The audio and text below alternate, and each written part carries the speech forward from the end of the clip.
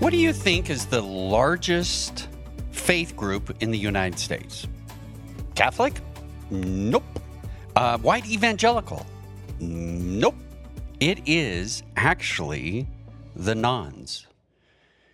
The religious news source did a study, and in that when they did this survey, they discerned that 25% of Americans now identify as non, making them the largest faith group in the United States. Faith group in the sense that they do not have faith. Think about that. 1 out of 4. There's a really good likelihood that either you or someone you know is a non. Well, how did they become a non? If they were at one time a Christian, what was it that propelled them away from Christianity to identify as being a non? Well, if you Google it, you'll find a wide variety of reasons. One article I found discussed, the title of the article was 25 Reasons Why People Walk Away from Church. However, in this survey, they discovered that the religiously unaffiliated fall away from their faith not because of any negative experience they've had, but rather, quite simple, they stopped believing. That's it. They stopped believing. However, one of the things that I thought about is before you can stop believing, I don't think it's like flipping a switch. All of a sudden you go from believing to, now I don't believe. No, I don't think so. I think what happens is doubt comes in. So it's believing, and then doubt comes in, and doubt kind of takes root, and then over time it leads to not believing. Well, there seems to be evidence to support that. Because Barna Research in 2017, they discovered that 2/3 of Christians have faced doubt at some time in their Christian experience. They've questioned what they believe about the religion, and they question what it is they believe about God. What's fascinating for me is in this Barna Research, they said that of these individuals who have experienced doubt, 40% say they experienced doubt in the past, but they worked through it. And that one kind of shocked me, made me pause. What do they mean by worked through it? Does that mean they became unbelievers? Or does it mean they worked through it in that they had the doubt and then they somehow eventually were able to come back to believe the way they always have believed? Is that a possibility? That's how you work through it. What's interesting, though, is that in order for doubt to arise in one's life, more than likely, you have to be exposed to new ideas. Exposure, either directly or indirectly, creates this sense of new information and trying to make sense of it with the old information, the old belief system, and then for many people, that creates doubt. The individuals that experience the highest level of doubt when it comes to Christianity are those that have been in college. Why? Because they have encountered a wide variety, an array of ideas, philosophies, and worldviews. And because of that, it has allowed them to be exposed to new ideas and, as a result, experience doubt. A large portion of those individuals that do experience doubt end up leaving the church. I found this to be quite true. For the first 30 to 35 years of my life, I had doubts. I would read something or someone would tell me something and it would raise a question in my mind. That's true. But I really didn't pursue the doubt. Acknowledged it, yes. Pursue it, no. Why? Because I wasn't comfortable. And to be honest, I was afraid. I was afraid that if I pursued my doubts, those questions, that it would take me in a direction that I did not want to go. But eventually, I couldn't continue to ignore and dismiss those doubts. Eventually, I had to face them. To me, that exposure that I had to new ideas occurred in two ways. Number one, a careful reading of the Bible. And then number two, I started reading secondary literature in a wider way. Now, for me, education didn't do that as much, that exposure, because I went to a Christian fundamental liberal arts college and then a Christian fundamental seminary. I got exposed to. So yeah, I got exposed to other people's ideas, but those ideas were quickly followed up with the professor telling us the negatives about those beliefs. They didn't talk much about the positive. Instead, they would expose you to that idea, and then they would tell you all the negatives about it. They very rarely, if ever, talked about why this view was valid, or perhaps even more valid than the ones that they were teaching. So for me, it wasn't so much education as it was on my own. And this careful reading of the Bible, it really hit me in just the first two chapters. When I read Genesis 1, and I had read it many times, but this time when I read it, I slowed down. And I paid attention to what I was reading. I took out a piece of paper and I wrote down the order of creation in Genesis 1, wrote it down. And then I went to Genesis 2. And again, I paused and decided to read it slowly. And as I did, with that same piece of paper, I drew a line, and I now had another column. And in that column, I wrote the order of creation according to Genesis 2. They are different. In Genesis 1, man, woman are created last. In Genesis 2, they're created towards the very beginning, especially man. Those are big differences between those two. Now, there have been many who have tried to bring those together and come up with reasons. But for me, when I hear those arguments, what I see is arguments trying to persuade people to see it a particular way, rather than allowing the text itself to tell us how it's to be understood. The other thing I found out in Genesis 1 and 2 is the name for God. In Genesis 1, you find one name for God used throughout. Then you move to Genesis 2, and you find another name for God used throughout. And if you think it's just one author, then you have to ask yourself, why did the author switch their names for God?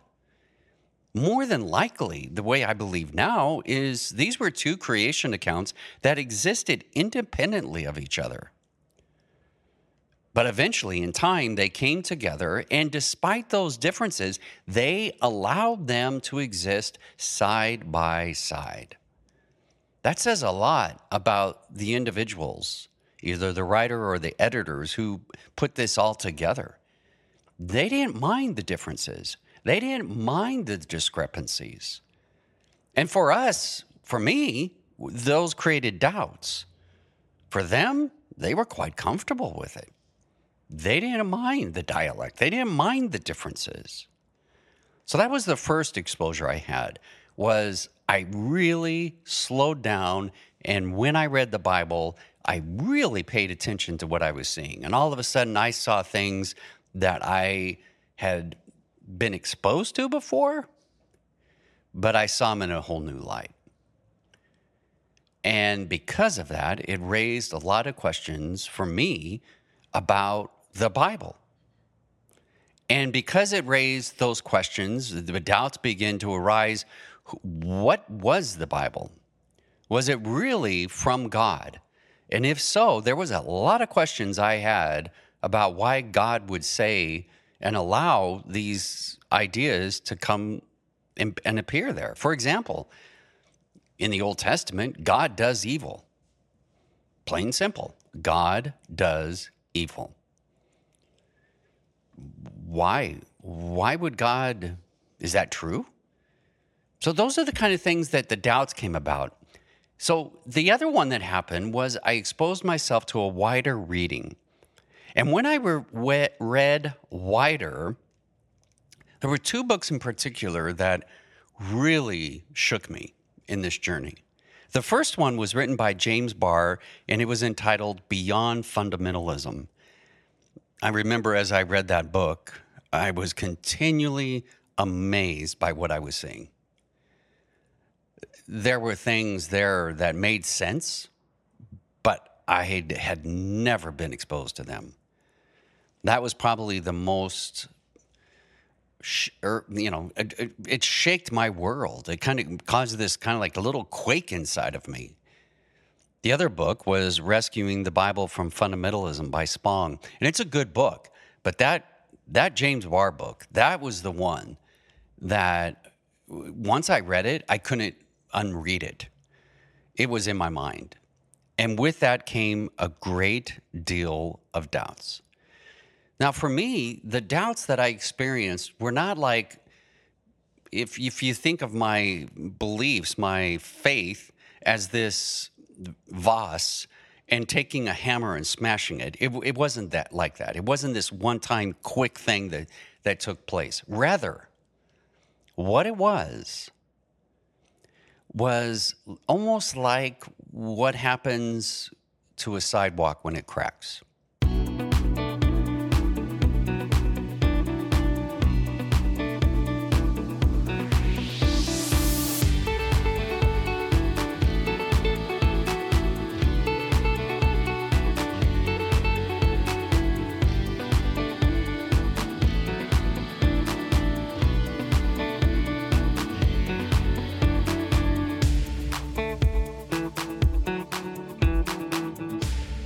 One of the most indestructible construction materials out there is concrete. Now, it's strong, it's reliable. The only thing is that concrete will expand and contract when it's subjected to the changes of weather. Where this happens, especially, is sidewalks, because they are sitting on the ground, and as the air temperature changes, the ground itself, the temperature shifts. And when that takes place, it can cause a buckling or a cracking in the sidewalk. Well, one of the ways that they try to avoid these cracks developing is they actually put in cracks intentionally in the sidewalk. They are called expansion joints. And what this does is this provides the concrete with room to expand and contract without damaging the integrity of that slab. So what does this have to do with me and doubt? Well, I think what I experienced was, instead of this one thing that shook my faith and belief, the doubts that I were having were like a root growing underneath a sidewalk. At first, wasn't even really aware of it. Those questions, exposure to new ideas, yes, but they were kind of lying underground. But over time, they begin to grow. And as those roots grow underneath the sidewalk, eventually they're going to push up against the earth, and the earth is going to push up against the concrete, and it will eventually crack that concrete, no matter how strong it is. And that's what happened. Exposure to new ideas created doubts. And from those doubts, I began to experience cracks in my beliefs. Again, like I said, it didn't happen all at once. It's like a little crack appeared. And then over time, that crack got a little bit bigger and a little bit bigger. And then once the crack developed, then there was a shift. And instead of the sidewalk being flat, now it has this little bump in it as the ground has settled and shifted. what I realized is that there had not been in my education, there had not been an intentionality of creating expansion joints to allow for the expanding and contracting of ideas. It was almost as if the belief system given to me was this sidewalk, this slab of concrete with no cracks, no lines whatsoever in it, just pure, straight concrete. And once I begin to have those doubts, that root began to develop, that's when the cracks happened. But what contractors know, those that work in construction know, is that if you create those lines, those expansion joints, then as things shift and expand and contract, they will adjust. And that didn't happen for me. And I think that's one of the ways that some people are able to deal with doubt is they've already been exposed to it. They're familiar with it. They've raised with questions. They're familiar with the questions. But I realized I wasn't the only one raised that way. I found an article from the Billy Graham Evangelical Association about doubt. And you'll see the link at the bottom of the show notes. And the writer says the following: it doesn't matter where our doubts come from. The important thing is what we do with them. You catch that? It's okay to have doubts, but what are you going to do with them?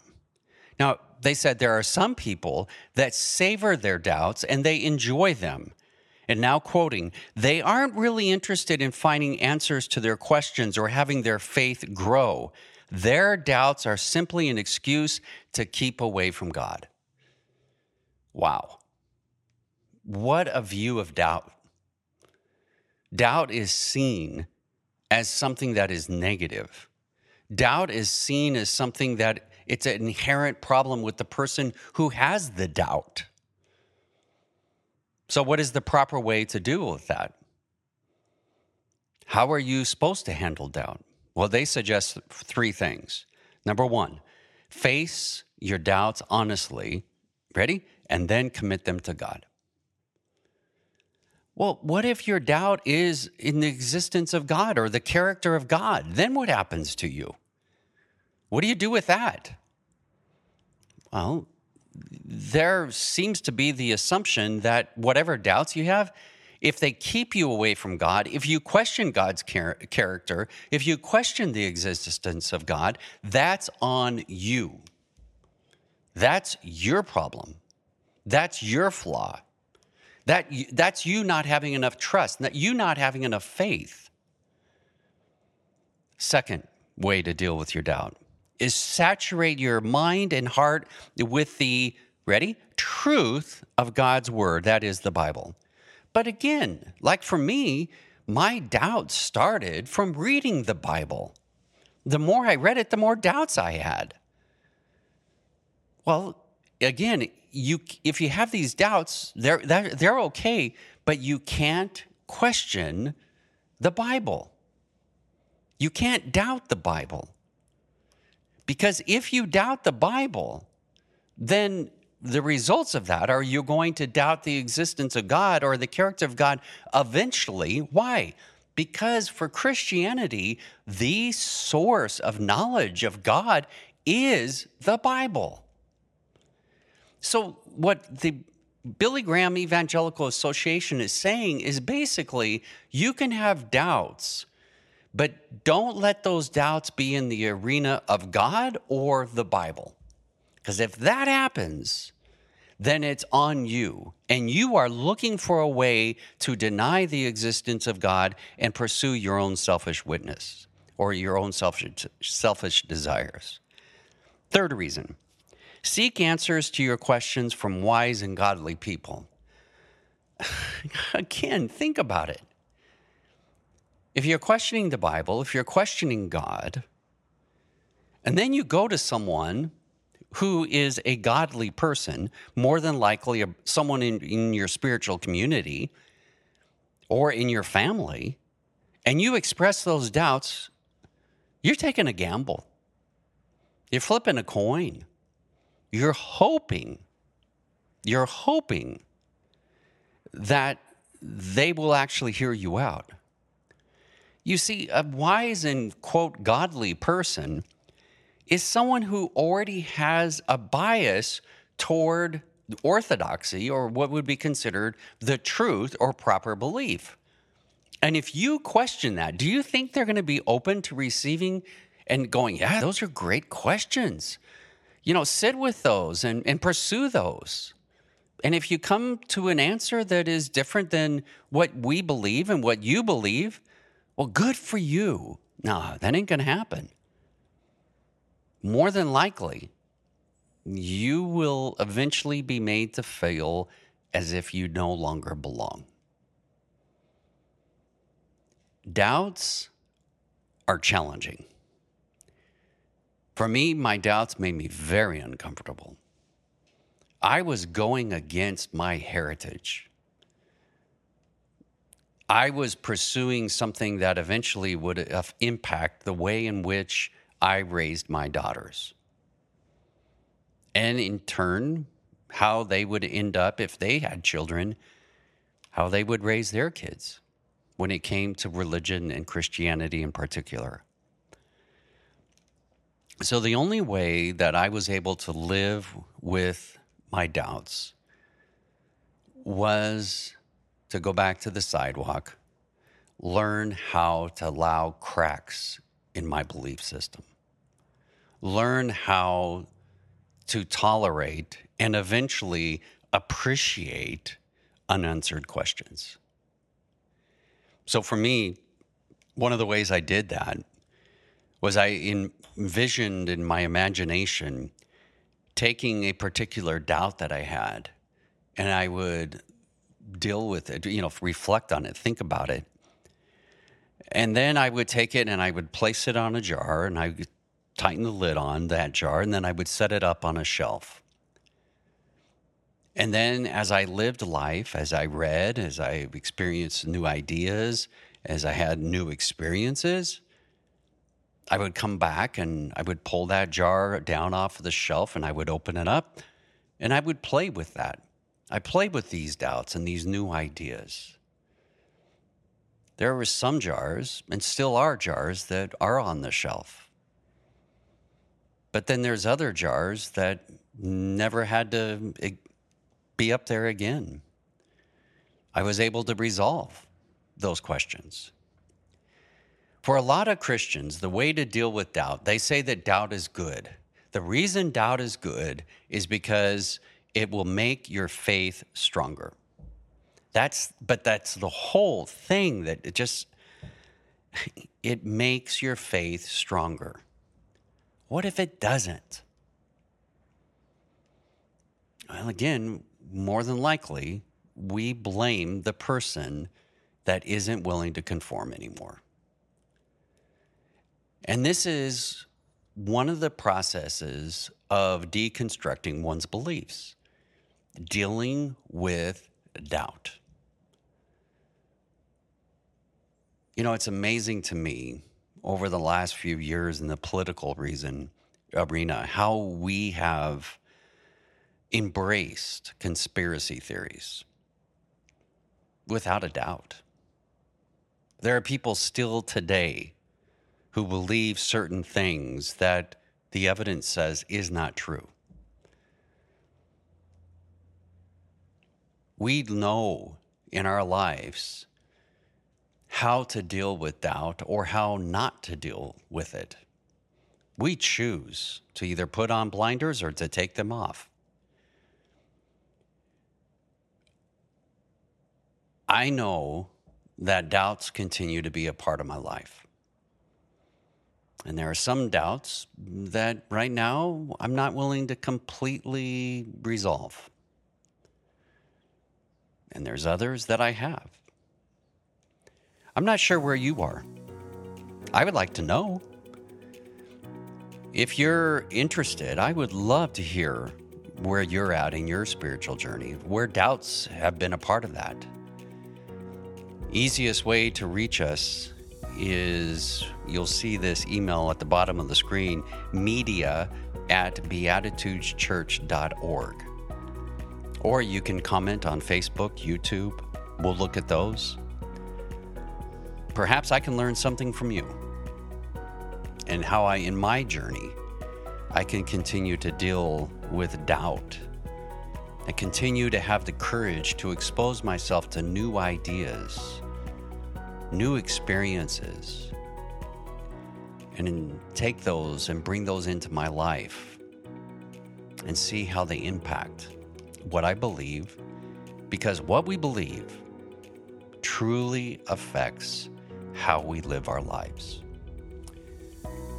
I hope this day is treating you well.